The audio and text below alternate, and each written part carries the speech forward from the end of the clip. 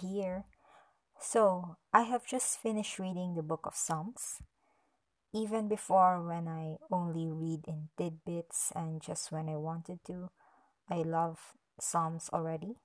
It is one of my favorites, and whenever I'm sad or feeling some sort of emotions, I would go to it. But now that I've read it as a whole, I love it even more. It is really, really, really amazing. Psalms is actually written by different authors, but for simplicity's sake, in this article, I will just refer to all of them as one person, the quote, psalmist, end quote. I believe that this book shows the universality of the human experience. Even if these are poems or words by people from a different culture, space, and time, I could feel them piercing through me.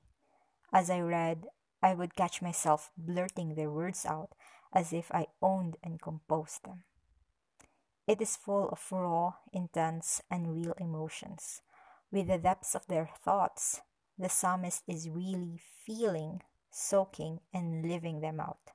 As a reader, I can't just dismiss the gravity and authenticity of their experience.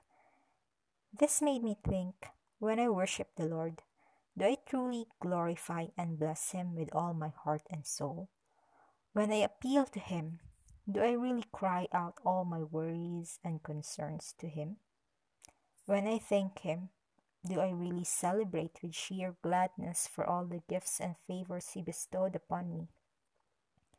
Praying and worshiping, among others, have become an all too common experience for some Christians, including me. On the other hand, the psalmist doesn't consider them mundane, normal part of faith life.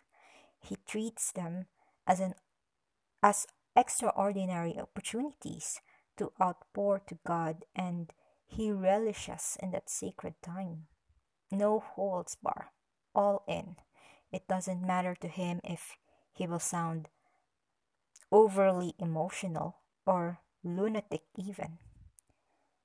What I also love about Psalms is the multiplicity of human emotions, from rejoicing to grieving, praising to pleading, peace of mind to fear. Being human, indeed, we are prone to a long ride of varying emotions. Oftentimes, it is a roller coaster ride. The portrayal of these emotions gives me a sense of comfort. It is a reassurance that our ever changing, unstable feelings are part of our humanity. I am not abnormal. I am just human. With our current state of medicine, there are a lot of options, drugs, therapy, and treatments that we can take to achieve healthy emotions. They are expensive and they usually have side effects. But for the psalmist, he sought a no cost, no side effect remedy by turning to God and seeking peace and clarity in Him. For the record, I am not advocating that we don't take advantage of medicine, but I believe that they can only do so much. We may take all the available medications out there, but only God can fulfill our deepest longings, and the psalmist is very confident of that. He runs to God because he knows that God listens, God is compassionate and abounding in love, God is powerful and can do all things, God is holy and pure, God is righteous and will execute justice. He has a profound reverence and fear of the Lord. He does not only acknowledge God as an all powerful being, he's not just all powerful. He proclaims that he is the creator, the beginning and the end, the source of all sources, Lord of all creation. The psalmist does not merely ask for forgiveness and protection. He begs and wails for mercy and refuge. He is not just guilty, he is ashamed and full of remorse. Moreover, he meditates on the Word of God, Embedded in this book is his outstanding knowledge and mastery of the scripture and of the history of God's goodness towards Israel. I notice it really when they keep on repeating phrases or sentences from the Old Testament books, like from the Pentateuch, and when they have a specific recall, like they recant the events before and the people, and it's just amazing. Like the psalmist really knew who these people are, what happened, how God intervened, and he really knows the word of God well, you know. To think about it, really, our generation grows pale compared to the psalmist. I am saddened and disturbed by how we fare off. Many of us take God very lightly. I've heard this a million times. God is a God of love, and so how could he judge, punish us, and send us to hell? We can't just do anything we want, and he will forgive us anyway.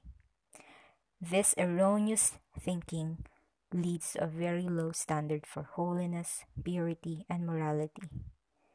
Being nice is not the same as being holy and pure, which is what God desires for us. The devil loves to twist the truth, as later seen in the temptation of Christ. He even quoted scripture, a tactic which he fondly uses up until now. Yes, God is a God of love, but he is also a God of justice.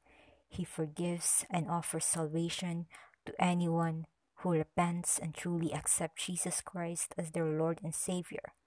But God is also all good, and he is a God of justice, so he is outraged by evil. Thus, there will come a time when he will judge each and every one of us, and we will have to give an account of our lives to him. The evil one just wants to tell you that God is love and he forgives, but he left out the other part. As it is, half-truths are lies. Let us not allow ourselves to be deceived. Like the psalmist, we should cling to the truth and keep it close to our hearts. This can only be done with perseverance, discipline, and fear of God. That's all.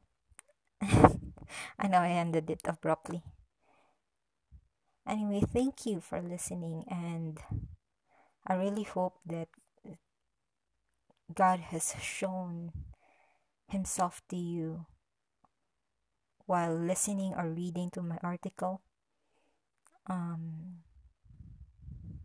God bless you, and I will continue on reading to Proverbs, which is another one of my favorite books.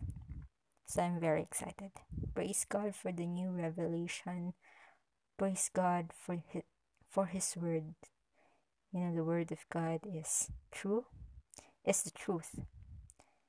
It remains the same forever. No, praise to God. Praise God, really. That's all, friends. Thank you for listening. Have a blessed day.